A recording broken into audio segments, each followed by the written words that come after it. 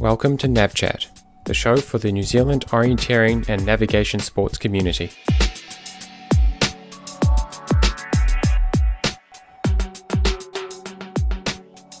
Joe, how's it going? Good, Gene. It's good, thanks.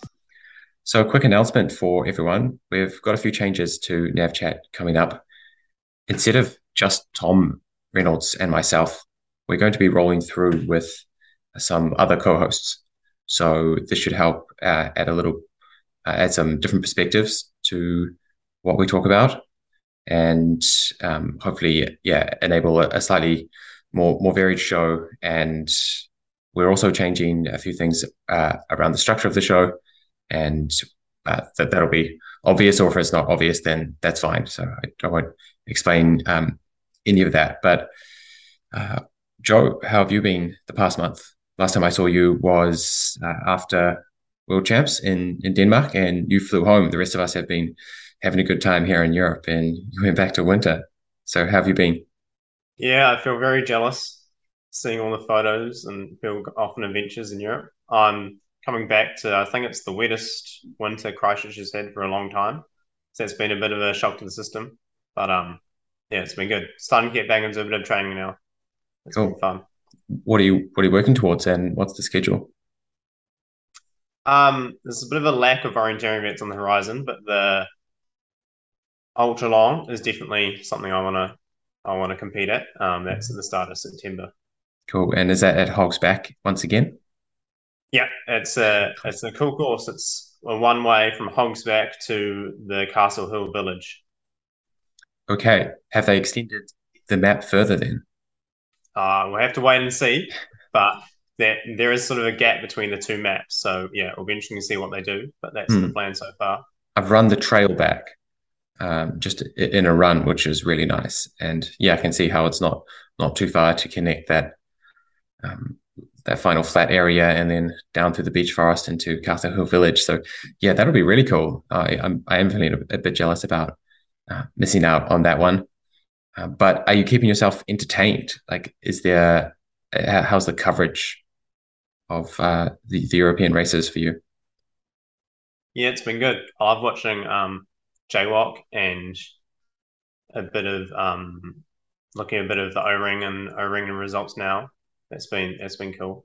Yeah, Jaywalk was obviously quite different, but it made for some really exciting races in the sprints in the town. I thought so too. I thought it was really interesting, and the commentators were great, and they had the GPSs. Yeah, were a bit flaky, but they had a lot of GPSs on people, so they could really bring up whoever they wanted onto the tracking when they were doing well. And yeah, I thought it was really cool to watch. And yeah, so we'll get into some of those topics later on, but a few other things that I thought was interesting and notable in the past month was World Games, which also had coverage. That was kind of interesting from a different perspective. Did you watch the sprint? I haven't watched the full thing yet, but I sort of skimmed through a bit. Yeah, it caught me by surprise, that one. Yeah, so the course looked quite cool. What I found interesting and surprising was they didn't have the usual IOF commentators in there. They actually had some commentators who were not orienteers. And I thought they did reasonably well, considering how complex and specific orienteering is. And I think there were some interesting points to learn here, actually. The commentators were pretty much doing a good job until they looked at the GPS tracking. And we, after using GPS trackers for years, know how wobbly they are and know how they drift off to the side and then kind of stay with that offset for quite some time. They sit 20, 30 meters off to the east, and you have to translate that GPS track in your mind. But it was really throwing the commentators off. They really believed that the GPS tracker was absolutely accurate. And so that's one thing probably to learn when we do more tracking stuff in the future, that actually this is now the barrier to newcomers understanding orienteering. It's not actually what's going on, because we've got so many cameras out in the forest, out in the terrain. We've got people with cameras following runners, but it's actually the GPS is misleading especially around high buildings where the GPS tracks get bounced around. So, yeah, that was one other thing that I found quite interesting about World Games. But it's great that Tim got a gold. So he won the sprint there. And just a bit of background on World Games, it's only some countries get the chance to send their teams there. So it's a bit of a half baked field, and I think a lot of people take it as quite a fun series of races, especially when you've just come down from the highs of world champs. So that's a bit of a context on why it maybe doesn't get quite so much coverage, given kind of World Games' status in the world. Yeah. Still mostly the top of the top nations turn up, and then you have some others filling in the gaps. Mm-hmm. Yeah. Yeah, so Tim definitely had to push out like Casper Fossa and a number of other top runners to win. So yeah, that was pretty cool, to watch, and it looked really hot as well, and humid. I saw lots of athletes commenting about that. That was quite different to their sort of European summer temperatures and humidity. Mm-hmm. Cool. We also had some mountain bike orienteering that's been going on in Europe. So this was a few pictures from the field. Martin Peet, our lone representative at World Mountain Bike Orienteering Champs. So that's really cool that we could have a silver fern there, and just remind everyone that New Zealand does have these sports. Quick snippet of the map. Have you done much mountain bike orienteering, Joe? I've never done it. I've planned Rogaines for it that Martin Peet's competed at. But no, I've never done it myself. Mm-hmm. Yeah, I've done a little bit, and it's I guess it was like sprint orienteering, but with a lot more map memory because you're focusing on the ground a lot more. So yeah, it's interesting. Definitely some challenges that you could hum and ha over. Some route choice challenges that you could think about for quite a long time. So yeah, it's a tough one, and I'm not surprised that people like Tim Robertson do quite well at this, with that really fast information processing with these multiple routes. And here's a photo of Tim also on the podium. Pretty happy with that chunky medal, super chunky, really cool. European 5 days. That's we'll get more into that later. But you wanted to talk about World Masters Games a little bit. Yeah, so there was one race I saw that Daniel Hillman actually got beaten, which coming into World Masters, I thought, oh, he's racing. That's a bit sad for everyone else there. But he actually had a bit of a nightmare at this number 5 on the middle distance, and he was fresh. He hadn't raced the sprint beforehand. So Daniel Hillman's in blue, and his competitor Oscar Alexander is in red. And it looks like he just narrowly missed it twice. He mentioned on his Instagram that he was like just beside it and just didn't see the flag. So it was one of those where he was in the right place. Yeah. Yeah, that looks pretty brutal. It seems like a undue punishment for being so close. But it does happen. From time to time that you just haven't gone quite far enough to see the flag, or there's a tree in your way or something like that. So hey, it happens to all of us. But yeah, that must have been pretty hard to stomach when he came home and looked at his GPS and saw how close he had gone to the control twice. Yeah, for sure. He was pretty gracious in defeat. From the photos I saw, I thought it was pretty cool for that Ukrainian Alexander to be able to beat Daniel Hillman. And his best result before this was 28th place at Eok Long back in 2010, which Daniel beat him. Mm-hmm. Daniel actually won that race by 18 minutes. So yeah, he's had history with Daniel in the past, but Daniel's been so far ahead. So that was cool to get a chance to beat him, I imagine. And this is the sprint terrain that they used, which looks fun as well. Lots of route choice challenges to solve for. GPS is not making much sense in the high buildings as well. You can see them just bouncing around all over the place, but the terrain looked fun. And yeah, I hope everyone's there had quite a good time on the coast there in the middle of the holiday season. Yeah, quite a few contours in that sprint as well, as you can see. Yeah, yeah, definitely another element to consider, something we don't often have to deal with in sprint orienteering, but you really have to understand the contours on this map also. Cool. Any other things from the past month that you've done or found interesting? 2 weeks ago, I went down to Snow Farm with the UCOC funded trip. So that was pretty cool. Cool. It was not often we get to do ski orienteering in New Zealand. So this is a yearly event that's put on by the Remarkables Orienteering Club, sort of spearheaded by Chris and Emily Fawn. So that's pretty cool. It was 2 days. First day was a long distance, and the second day is a 1 hour or 2 hour road game. Yeah, so that was quite good fun. It was slightly smaller field this year because a lot of people had taken an opportunity to go to Europe or to the schools events that are happening the same weekend. But it was still a nice turnout and a really good day on the first day for the long distance. Blue skies, no wind. So people have cross country skis. I really haven't seen anyone other than Chris with cross country skis in New Zealand. Most people there so hire them, and if you go to the event, and you pay the entry fee for the orienteering, they give you half price for maybe it's the trail pass, but it's also quite cheap to hire the cross country skis as well, and that's quite cool. There's actually two different types of cross country skis, so you can get a chance to test out both of them. One's sort of better for beginners, but you can't go quite as fast, and the other one is a bit more advanced, but you can get a lot better speed. Interesting. Yeah, I still haven't done it, but would definitely be interested in giving it a crack one time. And I imagine it's fairly similar to mountain bike orienteering in the sense that the route choices are quite discrete, very much like sprint orienteering.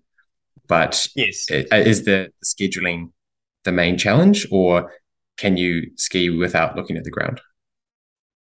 you can ski without looking at the ground.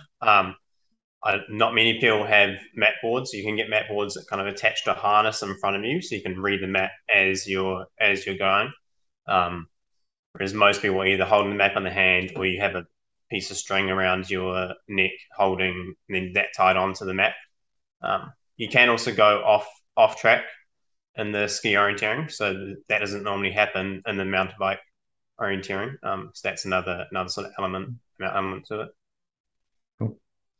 Cool. All right, some interesting stuff that's happened over the past month. Should we get on to the guest interview?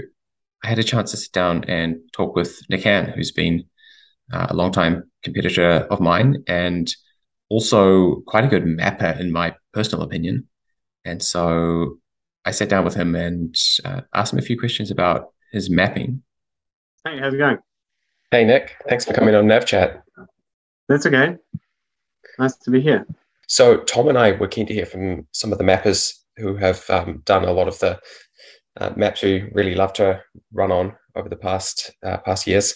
And I thought I'd talk to you as someone who was quite interesting, as someone who got into mapping quite young, and pick your brains about what drew you to mapping and how you developed your style. So, but first, where are you in the country at the moment, and are you healthy and fit? Yeah, pretty healthy. I'm in Queenstown currently. As you can see by this thick down jacket, it's fairly cold here, but that means there's lots of snow around, which is good. So, yeah, no, fairly healthy and getting out amongst it. Haven't been doing much orienteering, but there's so much other stuff to do that it's been keeping me occupied. Yeah. Cool. And when did you start orienteering? At what age? I was towards the end of primary school, I think year 7. Yeah, so that's quite a few years ago now. Yep. I'd have to calculate how many. Yeah. And when did you first show an interest in mapping for orienteering? Pretty soon afterwards. I guess I've always been fairly interested in maps, so orienteering was a good fit. But I didn't really do any orienteering mapping maybe for a couple of years. And I just started off with doing little updates and things for the Wellington Club, just like after school, just to sort of stop me from getting bored. Yeah. And were they sprint maps, urban maps that you were updating for them, or did you get into the forest quite early? I guess I got into the forest quite early in the sense that a lot of Wellington sprint maps are or were foresty, being in the town belt. I guess they were technically sprint maps, but there was a lot of off-track stuff in the bush. So um, I think maybe the first or second map I updated was Tinnacory Hill, which is renowned for being particularly green and bushy. So yeah, I definitely didn't shy away from the forest maps in the beginning. But obviously, well, I think looking back, I think the sprint maps I did in the beginning were better than the forest maps. Forest maps are harder to get right, I think. Yeah, that's what I was going to ask about, because that transition to sprint where everything's quite discrete and the boundaries of things are quite clear, transitioning towards forest where you've got to come up with discrete boundaries in a place where the boundaries are more fuzzy and more continuous. So was that something you noticed as a challenge at the time? Yeah, 100%. I guess starting off mapping, it was very easy to lose your sense of distance. And so you start mapping from one point and going into the forest, and you just lose the sense of scale, and then everything becomes warped. So I found I really had to define every area, segment it out using a track and a fence and a stream or whatever, just into little portions, and then you can sort of fill in the blanks between those obvious features. But like you say, with a sprint, everything's well defined. The main thing with a sprint is not putting everything in because it just doesn't fit. You've got to be very selective with your detail. Cool. As you did more maps, when was the first map that you did on your own from scratch? Would have been before I went over to Norway, so when I was still at high school. I'm not sure exactly which one. A lot of the maps I started with were, I guess, to like 1 to 10,000 sort of traditional orienteering maps, and then I converted them to sprint. So it was like a complete remap, basically a new map, just of somewhere that had already been mapped before. And that probably would have been pretty early on, maybe the fourth or fifth area I worked on. I'm not sure exactly. I have to go back to my records and confirm. Yeah, that is moving pretty fast. I definitely found that I'd done a lot of sprint maps, but there was a point where I'd done a lot of sprint maps, but still didn't have the confidence to do contours in the forest. There was quite a long period of time where I was like in that middle ground. And it sounds like you progress quite fast. So do you have any tips on getting your head around mapping contours?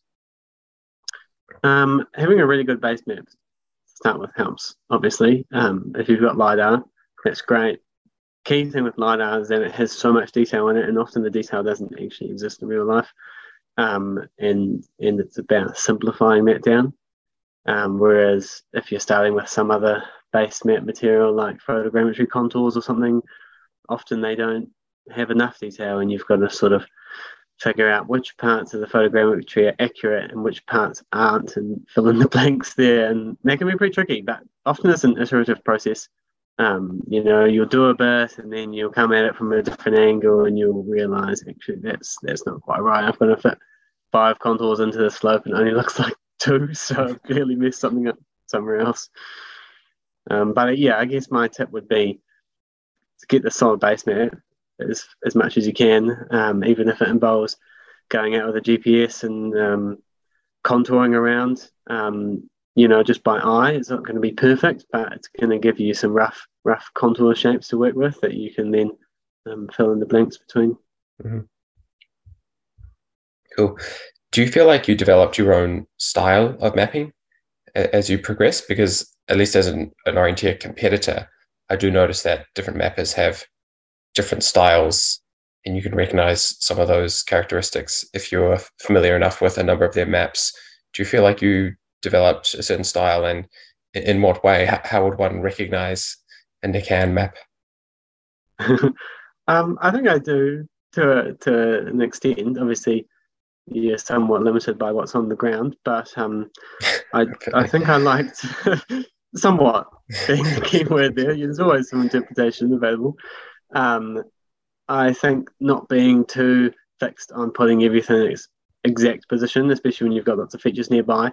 You've got the ability to spread things out quite a bit before anyone actually realizes that things are vastly distorted.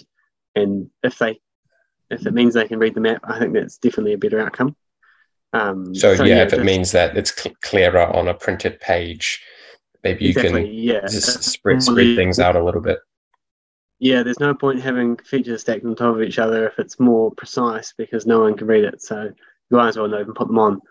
Whereas if you just sort of spread them out, when we're mapping, especially on OCAD, we're very zoomed in, 32 times zoom or whatever. There's nobody reads a map like that when they're running through the forest. So I think, just like stepping back a bit, picking out what are the key features and then seeing what else can go in between.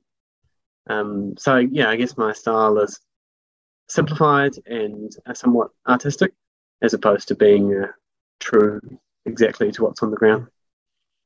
Yeah, that's really interesting. I think at first when we grow up orienteering, we're super excited about how precise and accurate these maps are. And that might be the case most of the time, but it is impossible actually to do these maps and make them usable. I think, I really agree with you there. And do you think the same applies for a lot of sprint maps in some detailed 100%. Areas? Yeah, 100%. I mean, you look at like a wall, how thick is a wall? It might be like 200 millimeters thick, whereas what's it, 0.4 millimeters on the map? I don't know what that corresponds to, but it'd be at least a couple of meters printed on the map, which is crazy. So if you've got narrow passageways and buildings, and then we want to try and fit a man-made object in there with the big cross, that thing's massive. So you've really got to spread things out. Buildings, unless they're tiny buildings, they have a lot of ability to sort of shrink a bit and absorb some of that space to give you more room to make things clear. Yeah, I think I've been surprised by how much you can shrink a building and as an orienteer, in the moment, not notice. You count the buildings and you see the shape of the buildings, but you don't see the length of the building and how much it's been trimmed off sometimes. Yeah. And I think it's really important that when there are big features like walls that are obvious on the ground, you need to keep them on the map and not introduce skinnier lines like, the fence without any tags, because it's just, no one can read it. You've got to remember, people are running. We're not walking around like we are when we're mapping. They're actually running during the race. So it's got to be easy to read in a hurry. Cool. Well, there's some interesting ideas there, and hopefully some food for thought for those who are either mapping and thinking of improving or interested in getting into mapping. So thanks a lot, Nick, for sharing those ideas that you've developed over the years. No worries, Gene. Thanks for having me. That was really cool to hear from Nick. I recently took up a bit of mapping myself. So it was cool to hear how he sort of processes, especially for sprint maps, and how you really have to kind of simplify and change things around to improve the readability. I think he mapped Hogsback possibly, which is used for the ultraline we mentioned earlier. So there'll be a chance for everyone to experience a piece of mapping that he's done. And I think that was all without LiDAR. So there's a lot of forest in there that he was walking around to get all the contours, which, really makes you appreciate a lot more when you think about it like that. Yeah, I didn't realize that. I assumed most maps in the past 10 years had a LiDAR base, but that's interesting to know. I've also used some of his maps here in Wellington. That must have been some of his earlier ones. And you can see his style quite early on. There's very smooth lines, and maybe making the reentrance just a little bit wider than what they actually are on the map, so that they're more visible. And you can see, some of the boulders just spaced out a little bit more. So I think that's a good lesson. And obviously there's too far. There is a way to push that style too far. Personally, I've really enjoyed Nick's mapping. But as connoisseur of maps, I can definitely tell his style on paper. You can see the kind of smoothness. He also did Riverhead Forest, or the original Riverhead Forest map in Auckland, and that had those very rounded reentrance, and you kind of get there and things are a little more jagged, but you definitely don't miss the details on the map. So that was really interesting to hear. Yeah, I've seen a little while ago, there was I think I saw on Facebook an example from I think it might have been an IOF sort of mapping conference even, and they spent a day all these mappers mapping the same piece of land, and it was really interesting to see all the different styles. It was the exact same location, but just every single mapper had a different way to sort of display the information. Yeah, and I think this feeds into one of the topics that we've got coming up. So I'll let you start though. You brought one really interesting topic to lead with. So what did you have to say about JWOC? Yeah, so JWOC was quite special this year in the fact that quite late in the piece, the government placed a ban on all of the forest, so you couldn't enter the forest because of fire risks in Portugal. And I heard that the law to be able to do this is only enacted a year ago, so it was quite a recent thing, and this was a big thing to happen in Portugal. So that unfortunately mucked up a lot of the planned forest races, as there are 3-4 forest races in JWOC and only one sprint. So they had to work hard to organise something else. Luckily, as you can see there, the Kiwis had a chance to train in the forest beforehand, and I've chatted to some of them, and it sounds like they really enjoyed that. Quite drastic changes in the weather too. They had some of these trainings in thunderstorms and some of them in the 40-degree scorching heat. So it was quite varied over there. And one of the specialties is that, like I say, it was all quite late in the piece. The organisers had to scramble to add in some more races. So they decided to bring forward the first JWOC Sprint Relay, which was meant to occur next year. And they planned a sprint relay for 2 days after the sprint that went ahead as planned. But one quirk was, because this was so late in the piece, that they couldn't embargo any more maps, and all the teams had already been training on every single sprint map in the area that wasn't embargoed.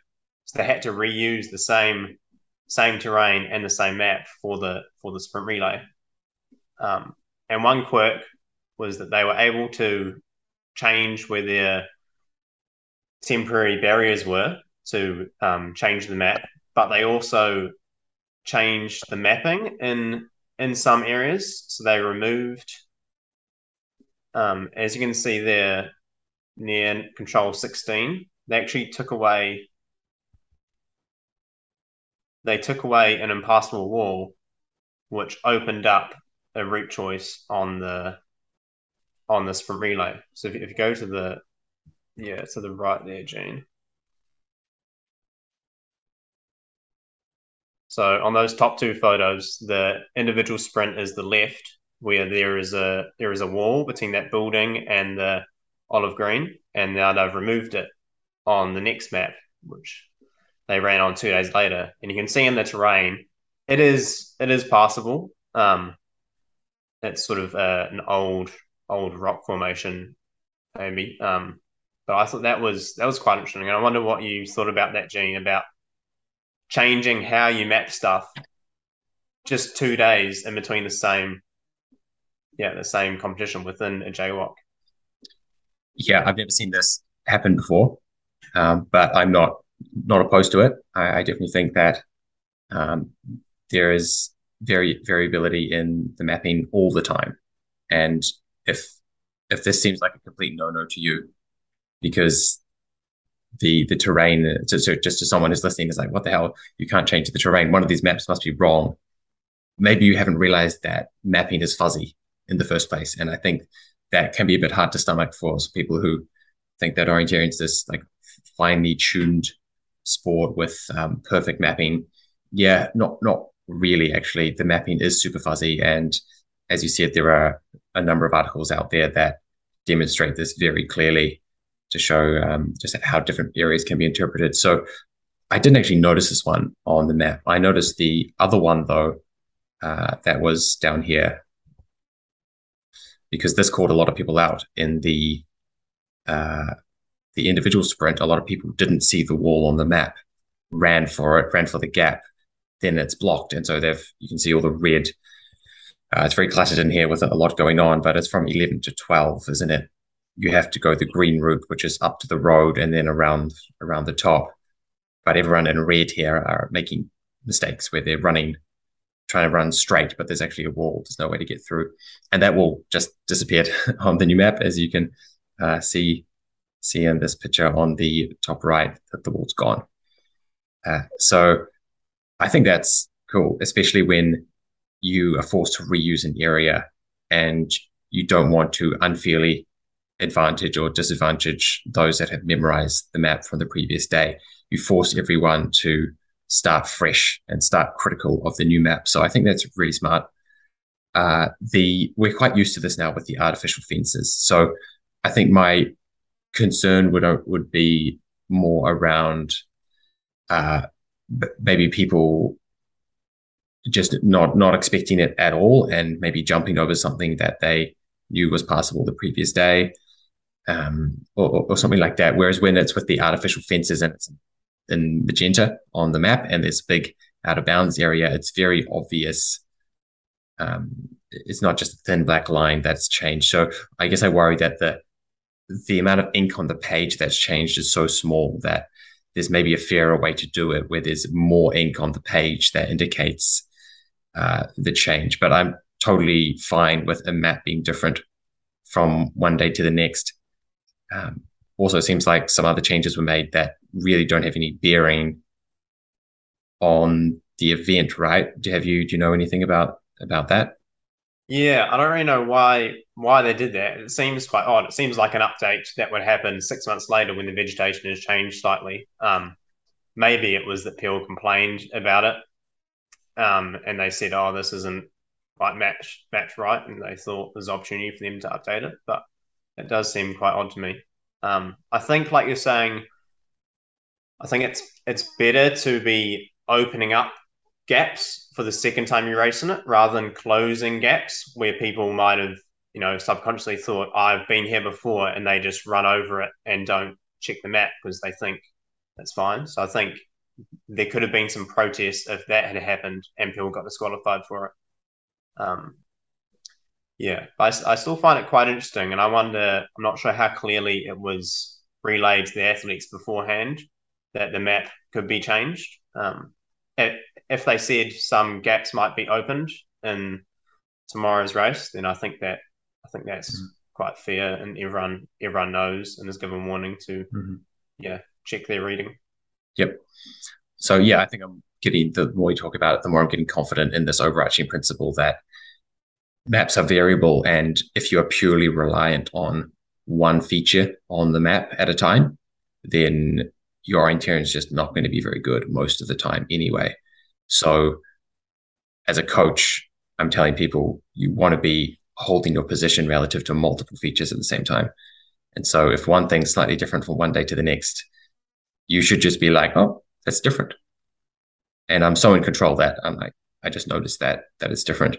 And so I think if a map change is really throwing someone off, then perhaps they've got to look at their own navigation and wonder why they're so dependent on only one particular thing on the map. So that's really my closing thought with that. Maps are fuzzy. There's ambiguity all the time, whether the maps change from day to day or not. It's also, I might just say, this goes back to maybe some of the prep we did for WOC in Denmark. When you're making your own map or looking at maps beforehand of a race, you have to be able to sort of change your mind on the fly. You have to be flexible when you run the actual race and not be locked into thinking this gap that I've looked at in Google Street View or looked at on the previous map that the NZ Champs organisers have uploaded for the sprint. You can't be stuck thinking that route there is the best way, because it might change when you go and pick up the map on your way to the start. So it's sort of similar to that situation. Cool. The next topic this is my topic. I've really been interested in this at the moment because it's something I'm grappling with here at O-Ringen, and that is planning a route in advance or at the control. So just first off, do you have any thoughts on on this. Do you like to plan ahead of time, or do you take your orienteering one leg at a time? I'm quite one leg at a time, but I'll definitely have at least my exit direction planned and probably a rough idea of the route or the main route choice completed before I even see the previous control. But I'm not a sort of person who plans 2-3 legs in advance, at least not yet. Yeah. Yeah, so in terrain that I'm really comfortable with, like Auckland sand dunes, for example, I can plan very far in advance and I can maintain a very straight line in the meantime. And everything's happy. Everyone's going good. I get to every control and I not only know the exit, but probably know that you have to go straight to the next control anyway. So maybe most of them don't have that much planning anyway. But the ones that do have planning, I've sussed out pretty early.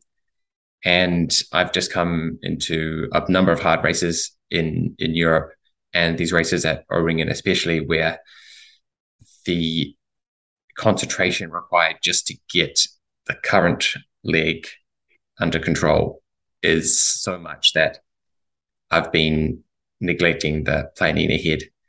And that's only an issue, I think, if you really believe that you should be planning ahead.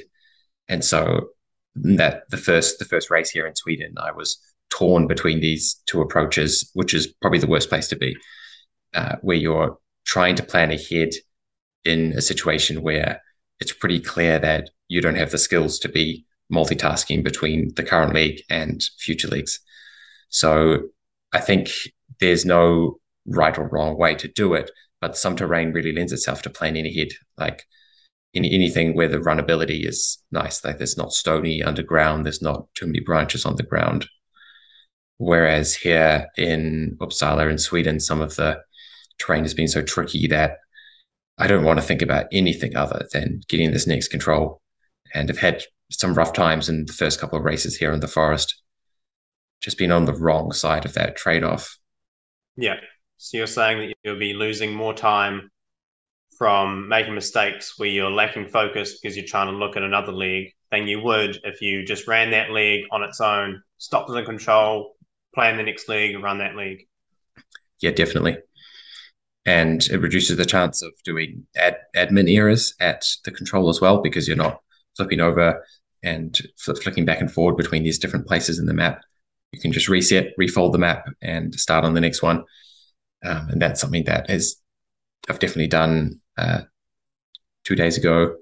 Admin error, leaving one control that I was a little bit flustered on the execution coming in.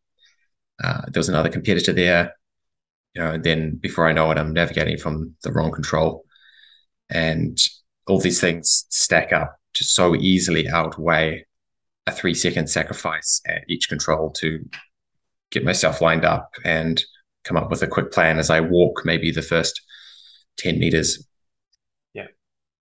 Yeah, so definitely noticing that I should probably, we've got a race tomorrow again, and yeah, I'll just a lot more relaxed. I think I'll be a lot more relaxed at the controls, just knowing that I don't have to achieve this standard of perfection, because plenty of the top guys over here do that as well, because they know the trade-off that's been made. I think the issue comes from refusing to acknowledge that there's like two ways to do this, and it's not like one is right and one is wrong. You could do both of them well as long as you're executing that. Yes, and definitely, I guess, as an experienced orienteer, you're used to being able to be planning ahead, and you might feel like you're doing bad orienteering if you're not doing a lot of planning ahead. But actually, like you say, it can end up being better in some situations. Yeah, I think that's the case. I've also found over here that I'm not quite as sharp with the new terrain. It's not totally new to me, but I'm not as sharp as picking up the contour features as I would be with New Zealand mapping. So I'm extra slow on the fine detail reading. And so I need to bias myself even more towards unloading the mental load, and far more towards just only do what you need to do. So that's another thing for people to consider when they go to any new terrain. It could even just be Australia. They come from New Zealand to Australia, and the mapping style is different. So don't come in with the same expectations that you had when you were running in your local Christchurch maps, which you're very comfortable with. You're comfortable with the mapping style. You're comfortable with the types of terrain because you see it all the time. You're going to Australia where it's different, the different look in the terrain. You don't recognize the shapes. You don't recognize even just the grasses on the ground that might be different in the valleys and different on the hills. The different colors. You're not really sure what your brain is using to recognize a lot of these things in the terrain. There's a lot of subconscious stuff going on. So I think it's better to probably play it safer and try to wind back from this image of perfection that you had on your local terrain. So yeah, that was one thing that I found quite interesting that I'm grappling with at the moment. And the other thing I wanted to talk about in a bit more depth is specificity in training. So if anyone who's done, I guess, exercise science or something along those lines, probably PE at high school even, has understood specificity. What does that mean to you, Joseph? For me, it would be training like pretty much exactly what I think I'm going to be doing in a race. So I've got this ultra long coming up, but I'm also looking into doing the New Zealand mountain running champs. And so for the last few weeks, that's been my main focus, has been doing hill intervals and repetitions, and even looking at the gradient of the course and trying to find routes around where I am that are at that gradient, so I can get used to it. My body gets used to it. Yeah, and it's even more granular than that. Like different muscles getting used to the different gradient. Well, I guess that's what you mean, right? It's not just it's not your you could work your quads on a bicycle, you could work your quads on a rowing machine, but it's all these other little neglected muscles as well that are getting worked a little bit differently in a different gradient or in a different terrain type, which is what I'm noticing over here, is that in a flat running race, I'm not that far behind some of these guys over here. But then you put us in terrain, and in order to hold on, I have to just blatantly follow, because I can't look at the map and look at the ground at the same time. My foot placement is not good enough. I'm not confident enough jumping off the rocks onto the ground below. I'm definitely not confident running over any of the jagged areas. I find myself, slowing down every time I hit some of these areas where I can't see the ground quite so much.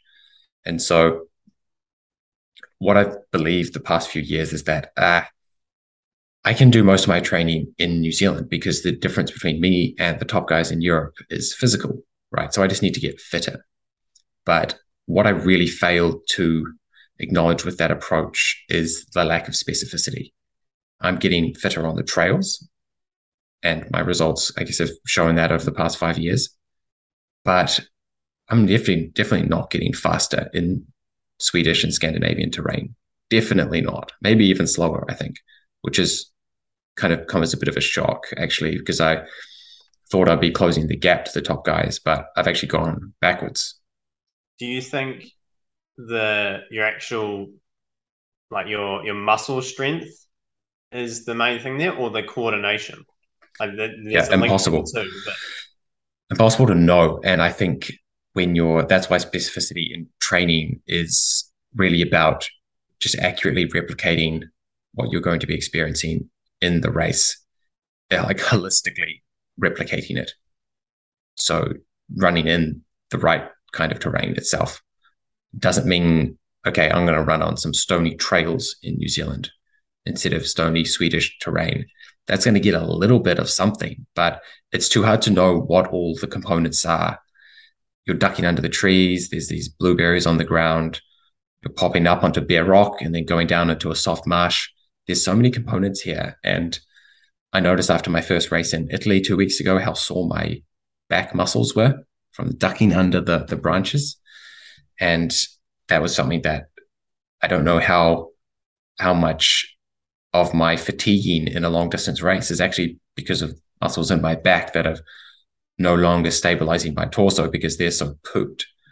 So it's just too hard to know the components, and I think you have to tackle it holistically, which can be really tricky from New Zealand. But I'm not really in denial about that now. I think it's become quite clear that although I can get fit training in New Zealand, there's not many places where I can actually replicate the terrain specificity.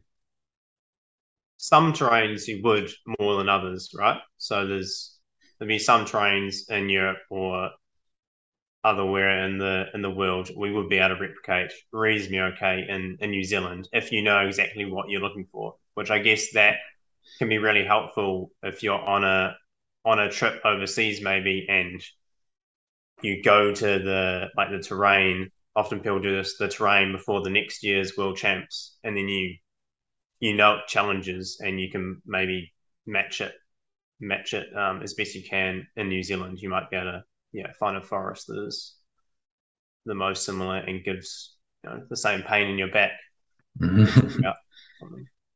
Yeah, and you can also target races over here that are not in quite so specialized terrain also. So races in Estonia and Latvia that I've done, suddenly I'm closer to the front. Czech Republic, okay, I'm only like 4 minutes behind the top guys. Go to Sweden, suddenly I'm 8 minutes behind the same people, and I have just as good of a race. So you can definitely take some of those factors into account. Also seen some of the JWOC races that we've done best at have been in terrain that definitely wasn't Scandinavian. So that's a huge chunk of the field that no longer has this high level of confidence to the very particular type of terrain and the very particular look of the terrain as well. Like the bushes are different in different places in Europe, the tree types are different, the leaf cover is different, and so that they can't pick out these features so fast.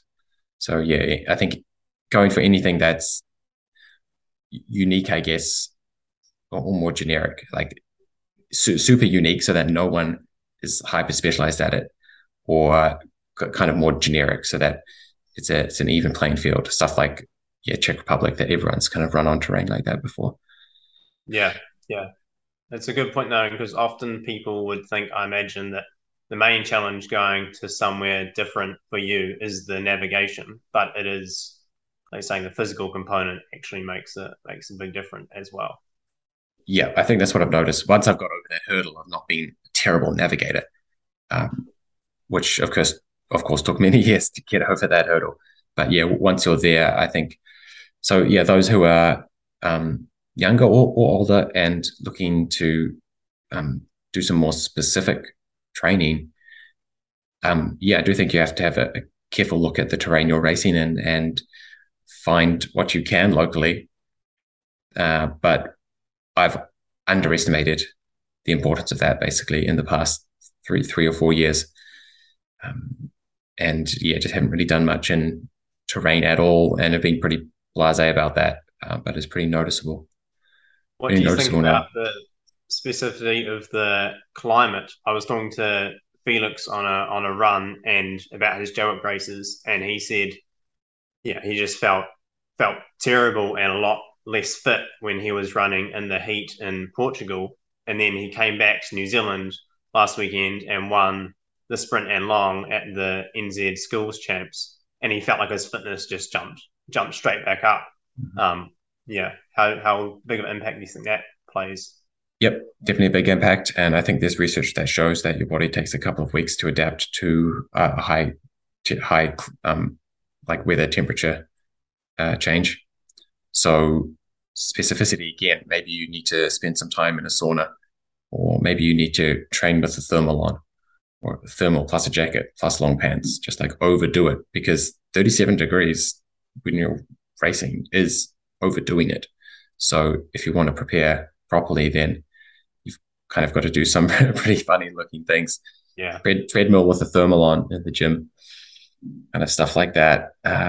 Just try to get your body used to it, because it is a shock for sure going from winter to European heat wave summer. And I've done it before, fortunately not this year, but that must have been very tough for the jaywalkers getting thrown into the furnace like that. For sure. Cool. So, what are you looking forward to in the next month? You mentioned some of the races you're working towards. Is there anything else that you're doing on the side? I'm pretty happy to be a spectator for the next few weeks. So I know a lot of people that are going to the World University Champs in Switzerland, and that'll be really cool. There's quite a big team this year, especially in the men's side. So that'll be really cool to watch, especially Switzerland. I know they're all very, very excited for that challenge. And then there's also the World Cup, the European Champs, that's being held in Estonia. And I think we've only got 2 Kiwis there this year because Tim is in New Zealand. But that will be cool to see. Yeah, I'm looking forward to watching the coverage of those races also.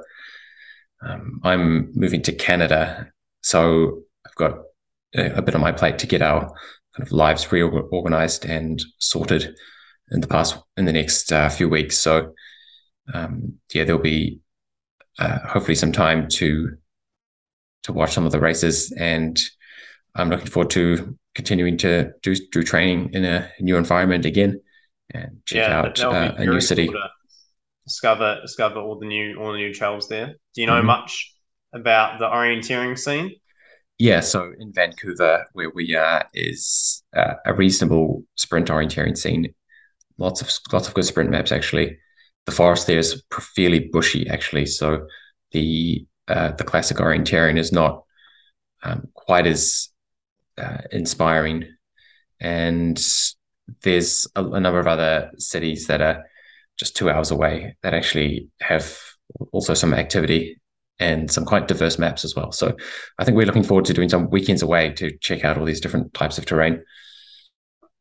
But once again, I think the local stuff will be mainly trail running, but I'm looking forward to maybe finding a terrain loop or some kind of softer ground, Estonia ground that I can do on a weekly basis to get that specificity that we were talking about. Because in Wellington, I've just been on the hard trails, and it might be time to get some softer running in somehow. Do you think you would try use that and time yourself on the same loop each week to track your progress? Yeah, we could. If it's a standard loop, then I'm always interested in, can't help but compare between week on week. But I also just like exploring also. So just going rogue on a hill somewhere might also be something that happens. Yeah. Cool. Well, thanks for doing the first one with us, Joe. And because we've got this rolling host, I'm not quite sure at the stage he'll be on next month. But stay well, and see you next time. Look forward to more. See you, Jane. If you liked the show, please support it by sharing this podcast with one person who would benefit from it.